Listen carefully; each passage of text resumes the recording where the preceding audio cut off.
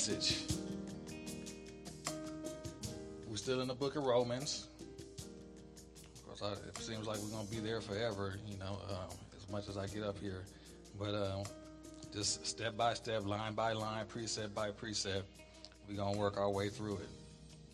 But right now, we're in Romans chapter 1, and our key text this morning is coming from verse 15 through 18. If you have your Bibles with you, if you don't, should have it behind me. Romans chapter 1, verses 15 through 18.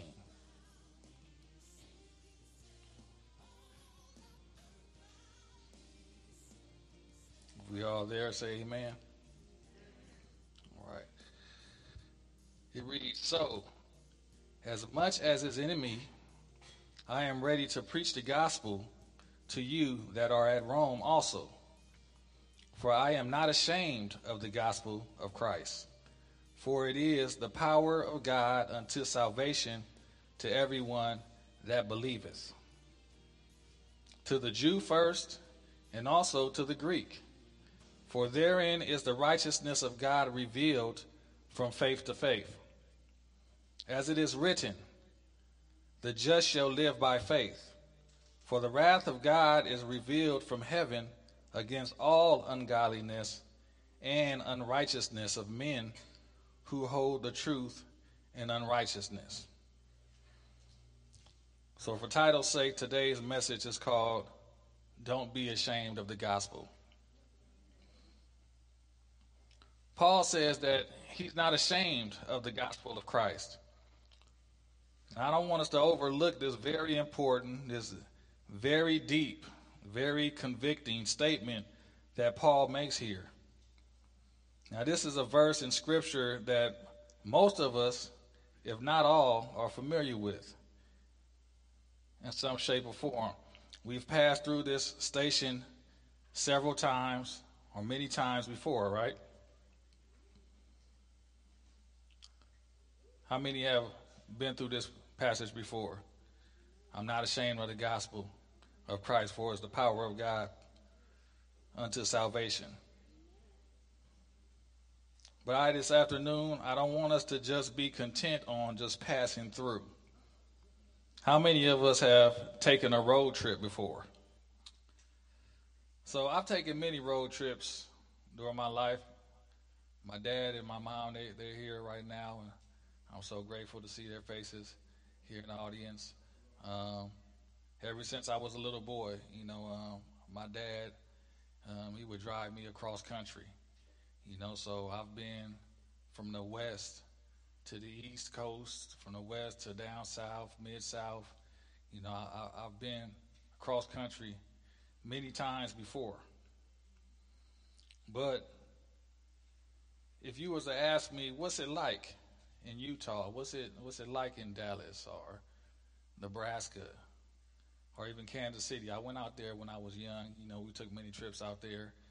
I've been to the East Coast, New York, so I've passed through, all of those states that you have to get there, I went around to Washington, so I've pretty much been all over the United States.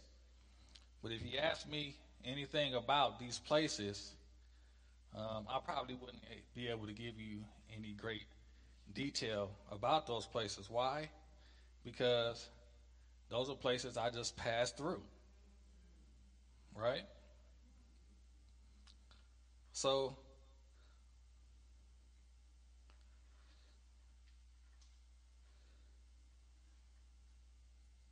I don't want us this afternoon to just be content with just passing through this portion of Scripture right here. We have a destination, of course, that we want to get through or get to, and we're on a road trip. Our road map is the Bible, of course, and our destination is eternal life with Christ. But there are some stops that we're going to have to take. And this morning, I want us to stop for a minute at Romans 1:16. I want us to take that exit and pull off and really spend some time and dig in and see what that portion of Scripture has to offer us this morning. So as we spend time here, we're going to look at what's it like to be ashamed. I want you to ask yourself this morning, everybody ask yourselves 2 questions.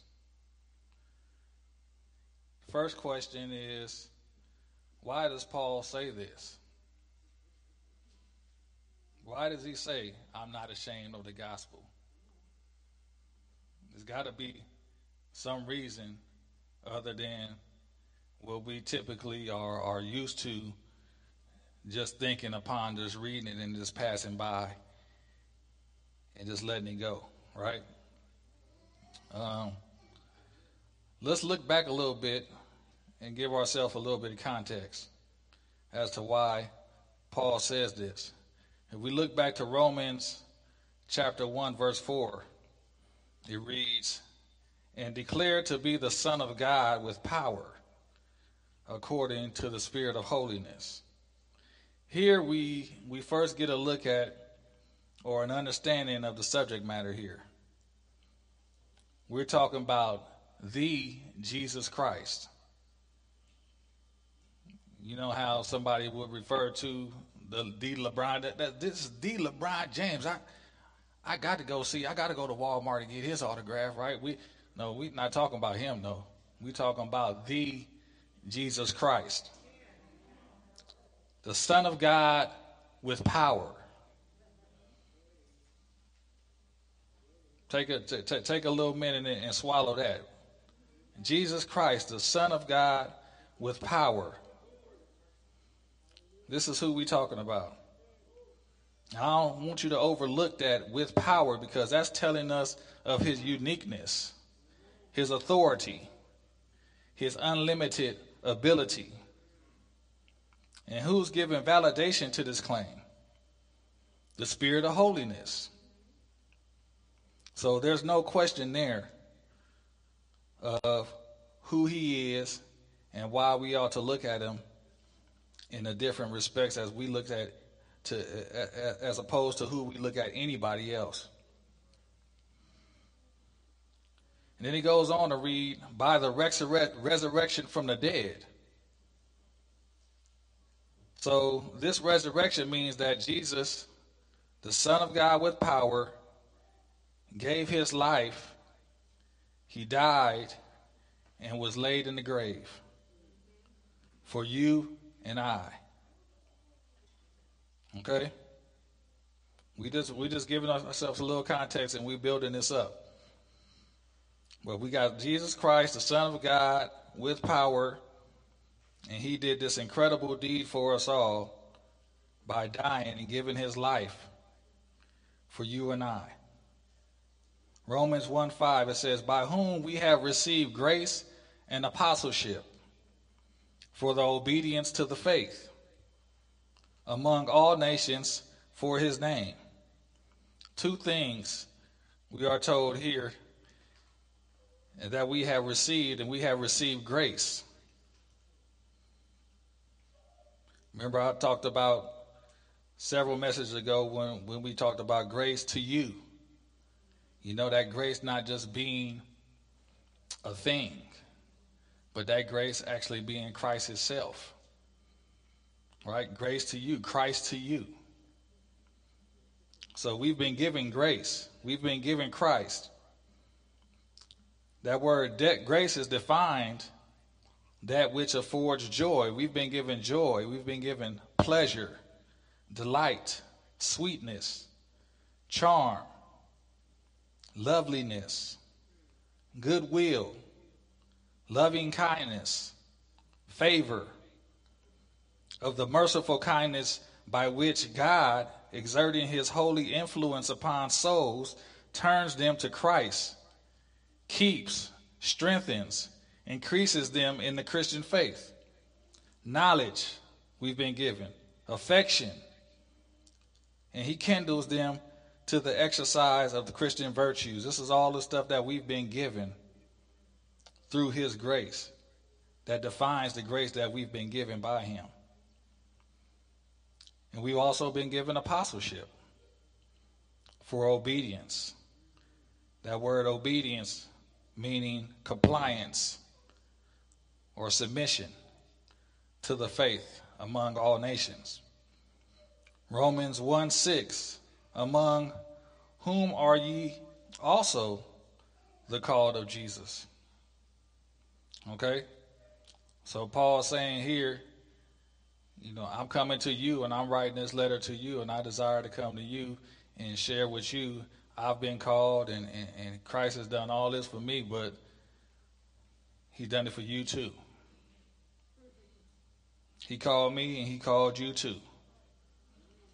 Romans 1:11 through 12, it says, for I long to see you that I may impart unto you some spiritual gift, to the end ye may be established. That is, that I may be comforted together with you by the mutual faith both of you and me. We now know who Christ is. We know what Christ has done and given, not only to Paul, as I just said a minute ago, but to us as well. Paul lets us know that we're in the faith together. We're in this faith together. We got to love that lasts forever, right? We in this faith together. Romans 1:13 through 14, it reads, now I would not have you ignorant, brethren, that oftentimes I purposed to come unto you, but was led hitherto, that I may have some fruit among you also, even as among other Gentiles. I'm debtor both to the Greeks and to the barbarians, both to the wise and to the unwise. So here he finally puts a name to the reason for his not being ashamed of this great gospel. And that name is debt. He says, I'm in debt. Both to the Greeks and to the barbarians, to the wise and to the unwise. I'm in debt. I'm in debt to everybody. I'm swimming in debt. I can't even breathe in this debt that I owe. Right? I can never pay back what I owe. Okay? So Paul is saying that Christ has done all that Christ has done for me. The undeserved grace that he's given me. It says in Isaiah 53:4 through 5, it says, surely he hath borne our griefs and carried our sorrows. Yet we did esteem him stricken, smitten of God, and afflicted. But he was wounded for our transgressions. He was bruised for our iniquities. The chastisement of his peace was upon him, and by his stripes we were healed. I can never pay back that debt that I owe him for all that he's done for me. And so this debt that Paul has come to accept and own is now become a vehicle that drives his pursuit of anyone that will listen. And guess what? You owe too. Just like Paul owes, you owe. So just like he has this relentless pursuit of anyone that will listen, we also ought to have a relentless pursuit of anyone that will lend to hear our praise, our worship, our gratitude, our shout for all that Christ has done for us. We ought to share with them that very same gospel, the very same power, the very same grace that was bestowed upon him, you and I. That they too, at the end of the day, will come where? That they will too enter and partake in eternal life with Christ Jesus. That's the ultimate goal right there. So Paul is fired up and he's saying, I'm not ashamed of the gospel, and you ought not be ashamed either. After all he's done for you, what's he done for you? What's he done for you? After all he's done for me, ain't no reason in the world why I ought to be ashamed of this great gospel that is responsible for saving my soul when I deserve death. Eternal death, not just death here on earth, but eternal damnation. That's what we all deserve.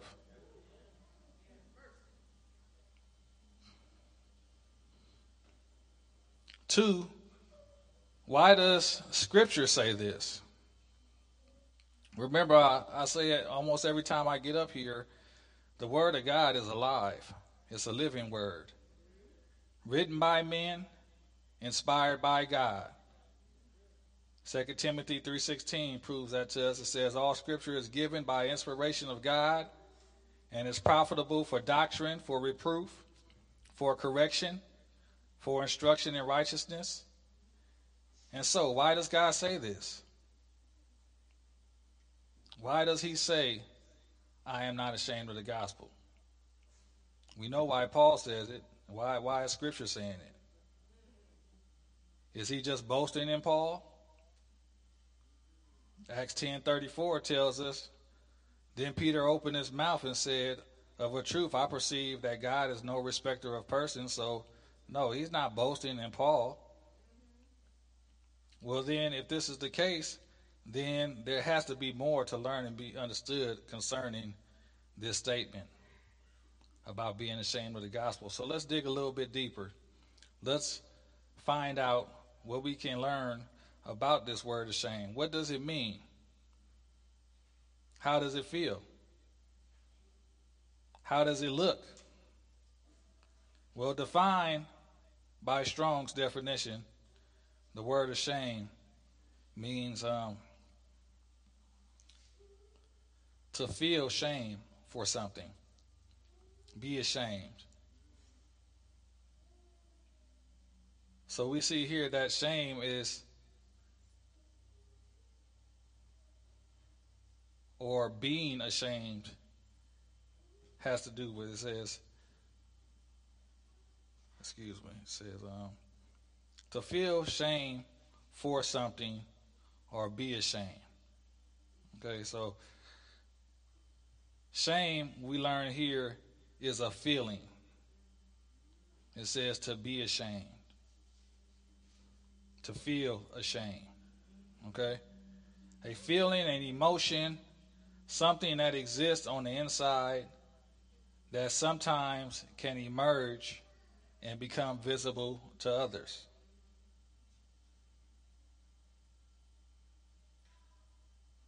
But also, at other times, can be very well hidden or suppressed and known only to an individual or God himself.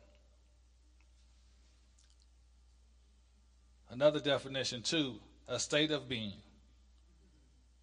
In philosophy, being means the material or immaterial existence of a thing. Anything that exists is being. So when we talk about being ashamed, we're talking about something that exists and is noticeable to others. Being ashamed has a posture to it. Just like being proud has a notable posture. Right? When you're proud, you stick your chest out, right? When you're ashamed, you hold your head down. I remember when my dad used to take me, I went to Malcolm X Elementary out in Berkeley, and he had this Fred Sanford truck. My mother had a Mercedes Benz, right? I wanted to be taken to school in that Mercedes Benz, but when I took it to school in that Fred Sanford truck, right? You know, I kind of snuck out the door a little bit. It was like, anybody looking? And I ran on the schoolyard. It was like nobody saw me. You know what I mean? It's a posture to be in shame, right? But it's also, in reverse, a posture of being proud that we ought to learn how to and own, as far as displaying that posture, to the public.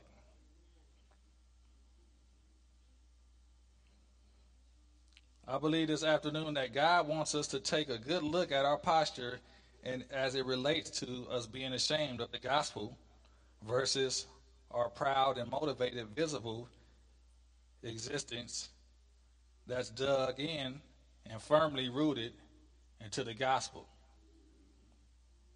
Right? When we at work, you know, and people are over here and they talking nonsense, right? They playing the dozens with each other, or they may be trying to lure you in to talk bad about somebody because they don't like that person, whatever the case may be, right? Our posture ought to be so pronounced, that one, that they don't even, get the inkling of an idea that they can come drag you into their mess, right? And two, it ought to be strong enough to have a level of influence. To whereas they were thinking this way 1 second, but when they saw you, guess what? That light shone on their darkness and caused a reversal of attitude.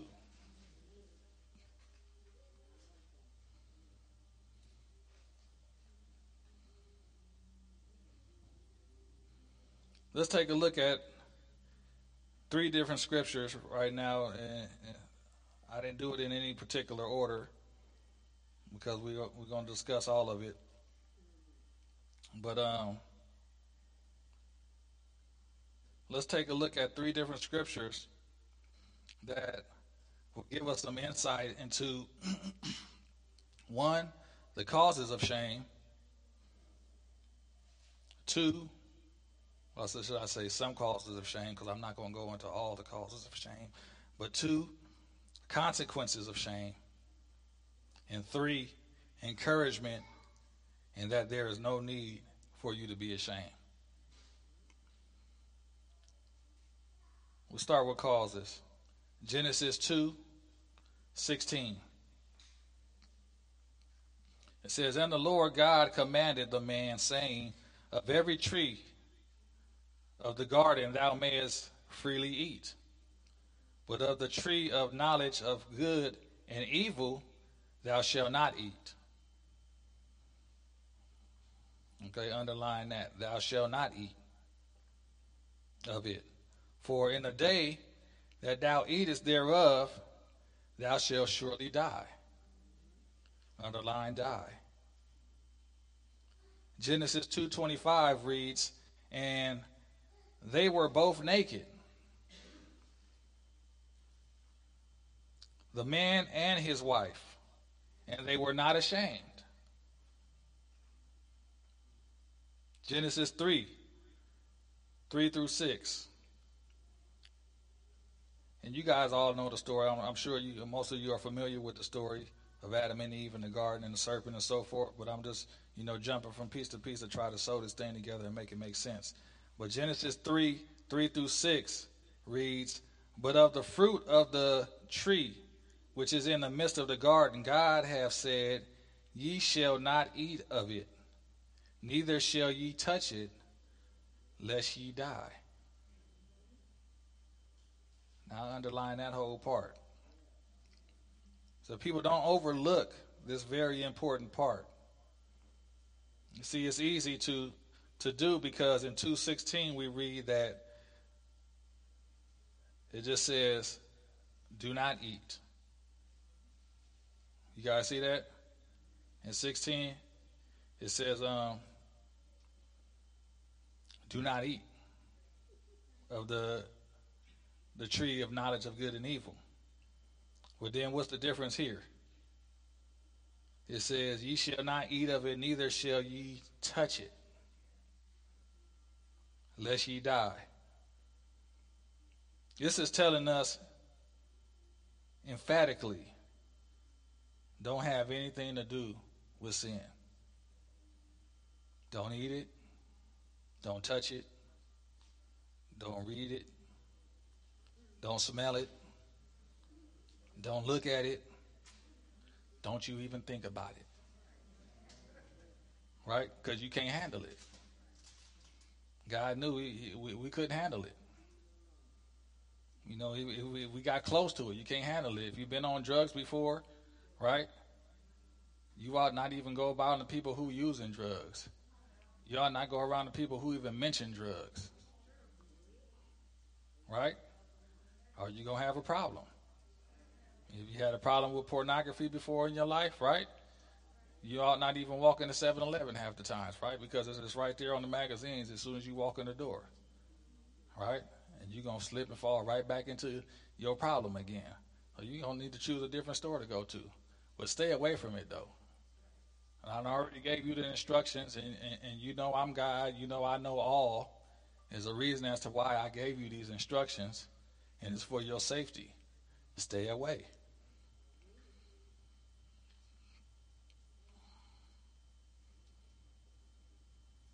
We can't afford it. We're too weak. And the moment you get too close, the strength of sin's enticement will draw you in, and you will surely die. As we continue to read in 4, it says, and the serpent said unto the woman, ye shall not surely die. All right, underline that. Serpent said, you're not going to die. That's a lie. That's what he says. He told her. For God doth know that in the day ye eat thereof, there your eyes shall be open. And ye shall be as gods. Underline that. Knowing good and evil.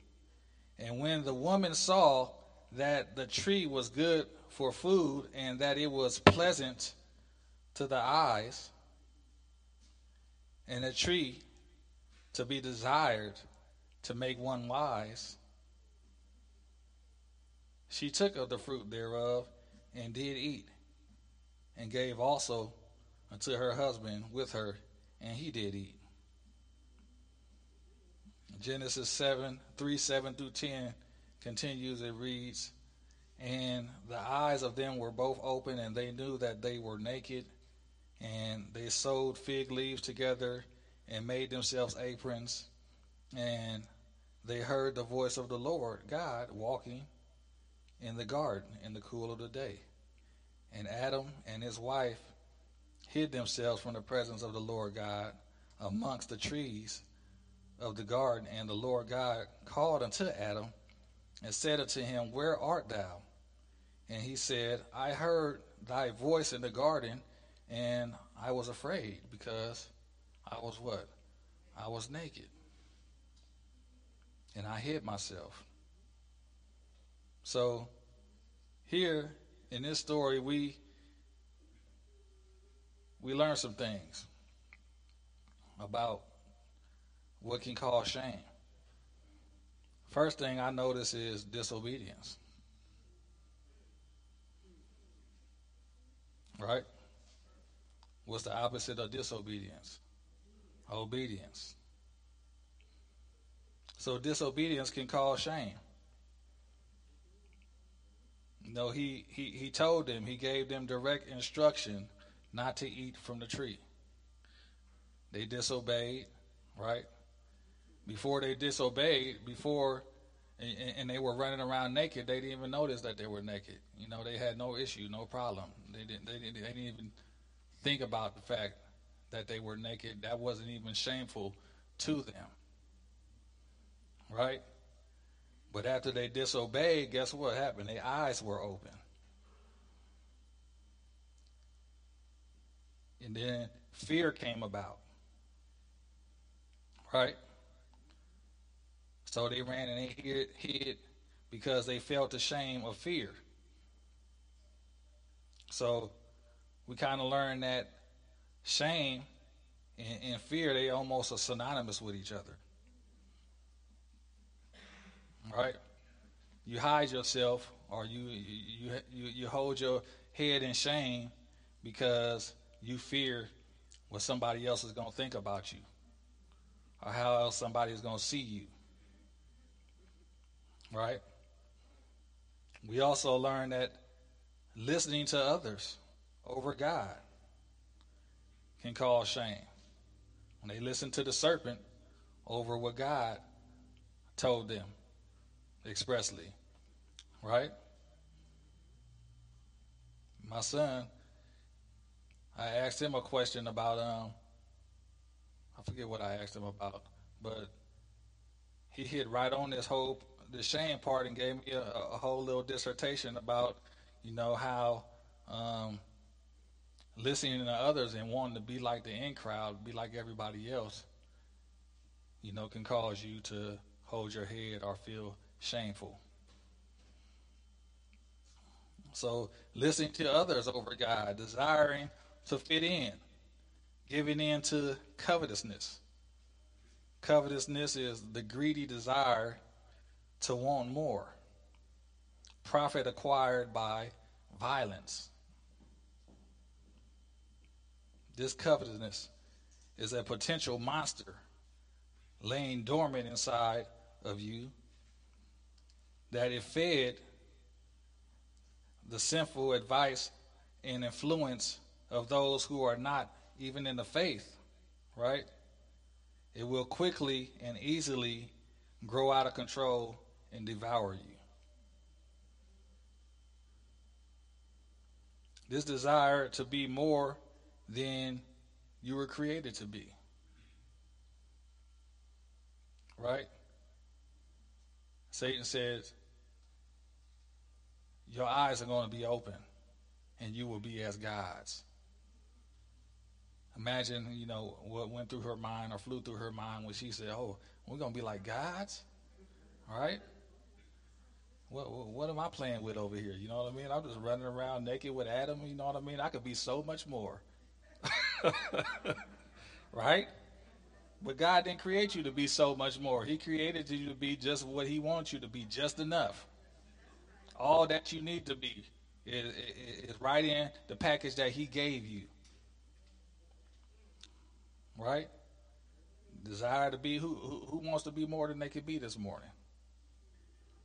That's a tough question. That's a good question to ask yourself, right? Because a lot of us can get caught up in that. A lot of us do get caught up in that. A lot of us caught up in that right now. Want to be more than we were intended to be, or even need to be, right? This whole country is just driven by, wanting to be more, wanting more, wanting more, wanting to be more, right? And there's really no sense to it at all, because none of it is long lasting. None of it is eternal, right?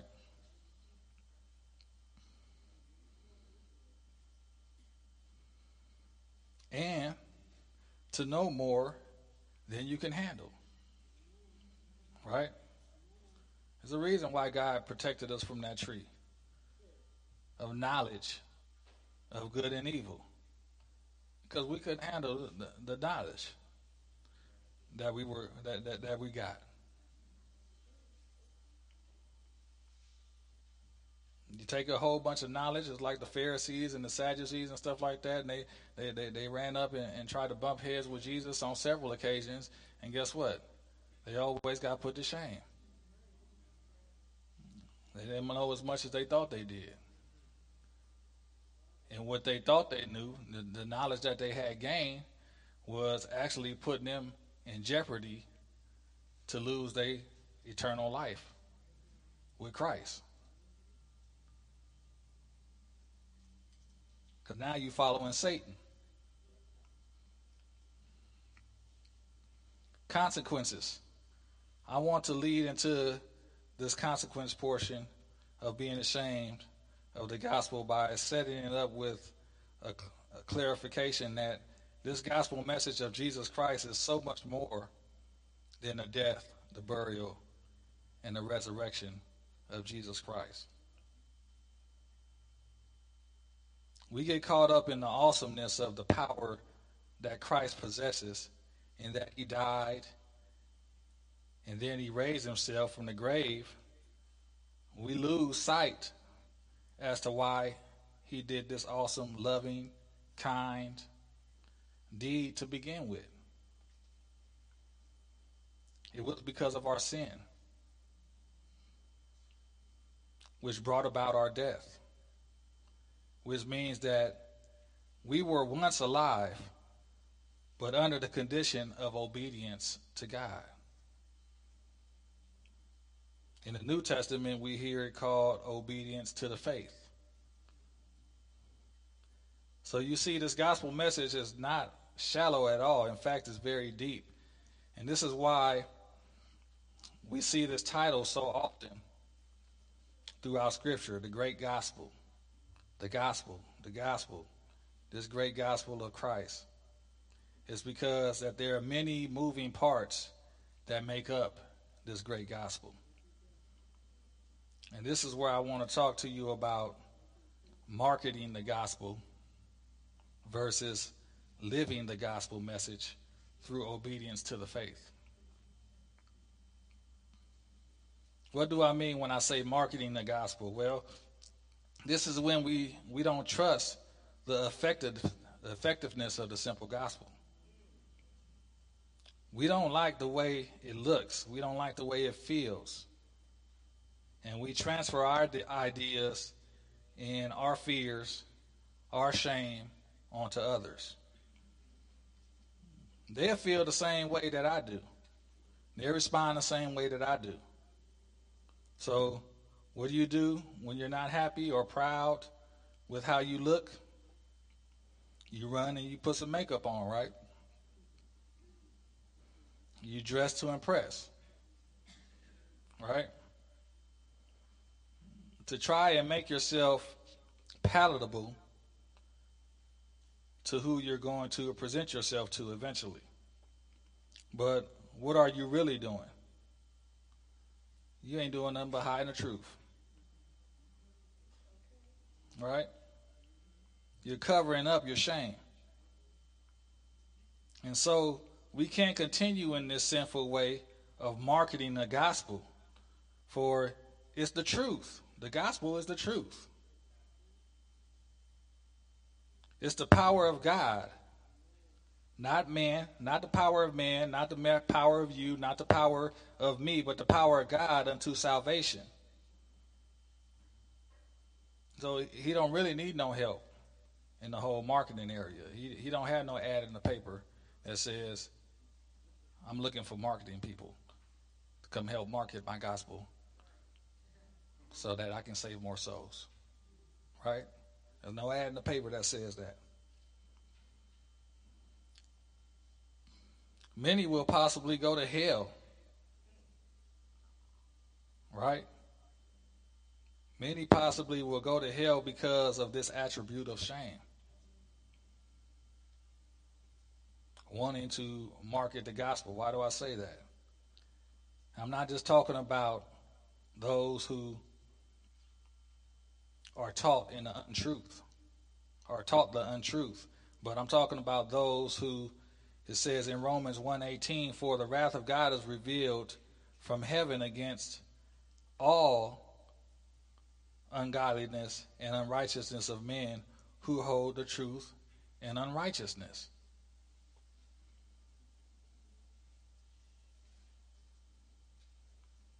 So this marketing in the gospel, we have to put the gospel in proper perspective. Pastor preached the last 2 weeks. He was coming out of chapter 4 of John. And he was talking about the woman at the well and how she ran and she said, come see a man. You guys see that right there? Come see a man. Not come to my church party, y'all. or take a look in or listen to this manipulated gospel that I really wish that you would become a part of.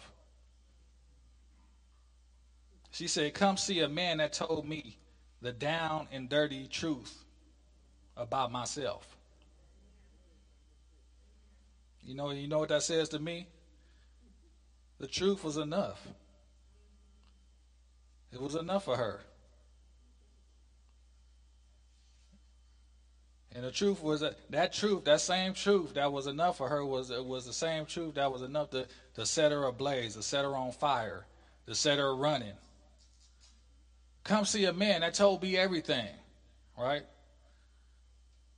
Not if you become a Christian, you're gonna make all this money, you can get this big house. If you live right, this is gonna happen for you, and that's gonna happen for you, right? Not if you become a Christian or you believe in Jesus, you're gonna have mansions in heaven and this and that and all that kind of stuff. All that stuff is good, you know what I mean? But that shouldn't be a way that we are trying to persuade people to come to Jesus, right? He gave us an easy way to do it, and a powerful and the most powerful way to do it, and an effective way to do it, and that's to go run and tell everybody about a man that told you everything about yourself, right? He didn't lift me up, you know what I mean? He didn't put me on the pedestal. He didn't tell me all these lies about who I was and who and this and that and blah blah blah. He told me all the down and dirty about myself, about everything I ever did. And that's, you guys may think that's crazy, but that was like the most amazing thing to me. How he just broke me down like that, right? That's what she did, and that's how she felt. And many came to Christ because of that method.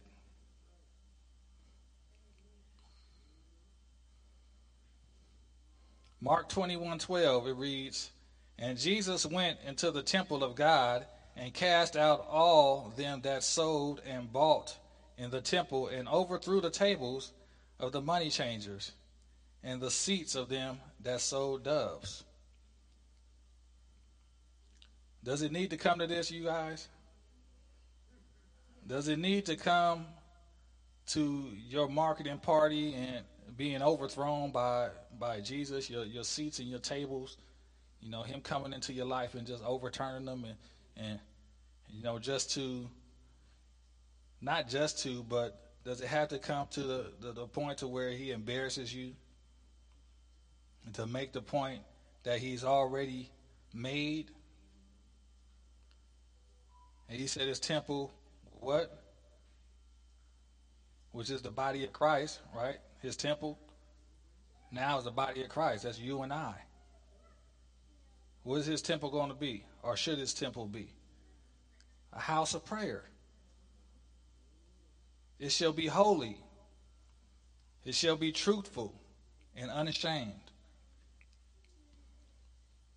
And we read in Mark 8:34 through 38, it says, and when he had called the people unto him with his disciples also, he said unto them, whosoever will come after me, let him deny himself and take up his cross and follow me.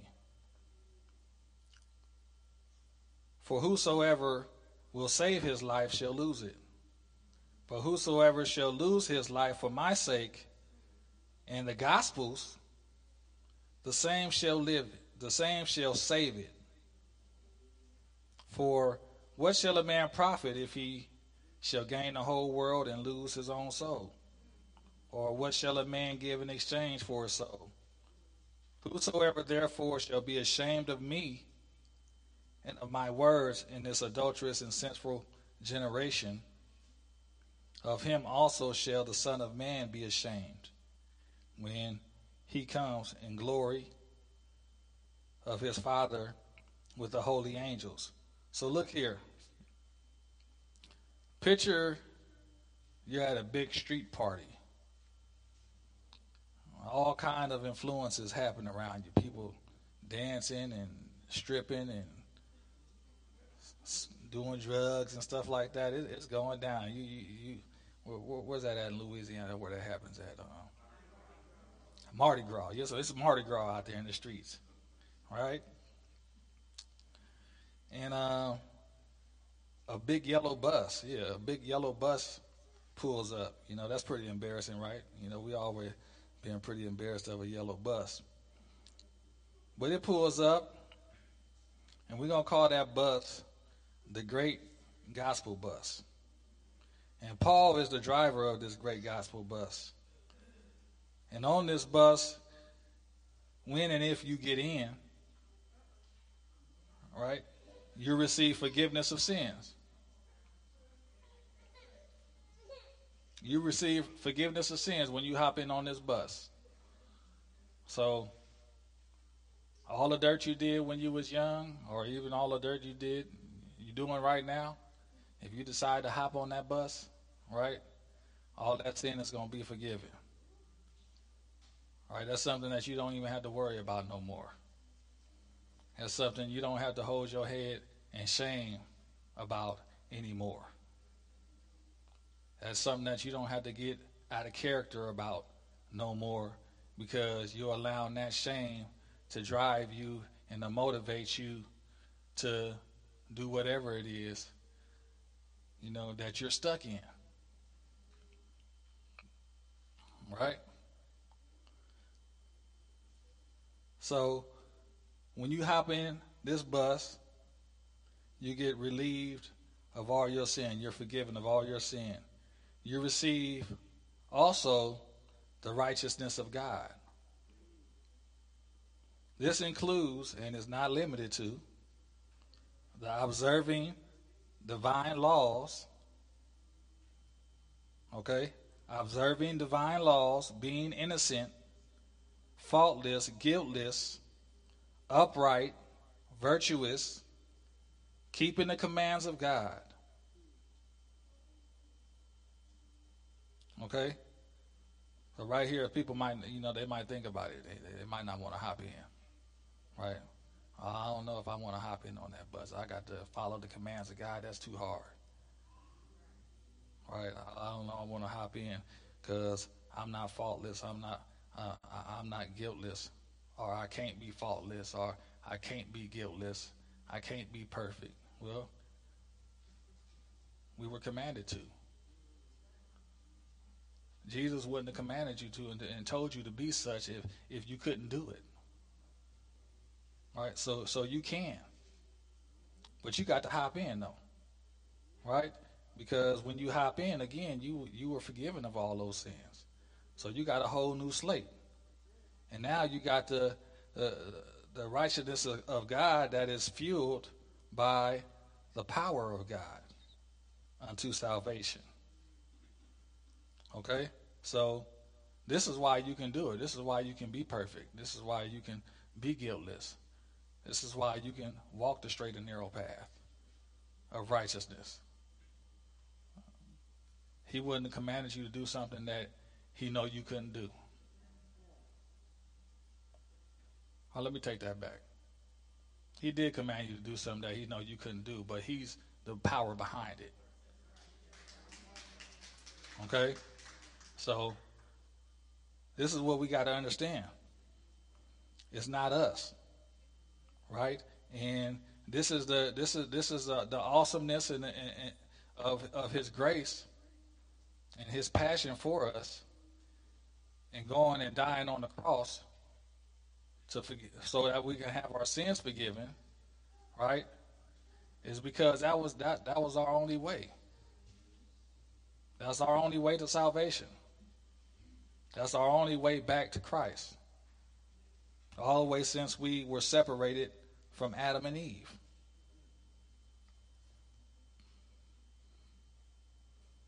So we receive the righteousness of God, and on this big yellow bus, the power of God unto salvation. So there's no need for us to be ashamed. What are you ashamed of? Don't be ashamed. There's nothing for you, right? While we still, everybody's partying outside and stuff like that, and then you got that draw pulling you, right? It's really nothing for you there. Get on the bus. And encouragement. With all the understanding that we now have concerning the subject of being ashamed, I want to leave you with this encouragement from 2 Timothy chapter 1, verse 7 through 10. And it says, "For God hath not given us the spirit of fear, but of power and of love and of sound mind. Be not thou therefore ashamed of the testimony of our Lord, nor of me, his prisoner, but be thou partaker." This is for you. Be thou partaker of the afflictions of the gospel. It's not going to be easy, but it's still for you. I'll say it again. It's not going to be easy, but be thou partaker though, because you have everything to gain and nothing to lose. Be thou partaker of the afflictions of the gospel according to the power of God, who hath saved us and called us with a holy calling, not according to our works, but according to his own purpose and grace, which was given us in Christ Jesus before the world even began, but is now made manifest by the appearing of our Savior Jesus Christ, who hath abolished death and hath brought life and immortality to light through this gospel, through the gospel. Don't be ashamed of the gospel.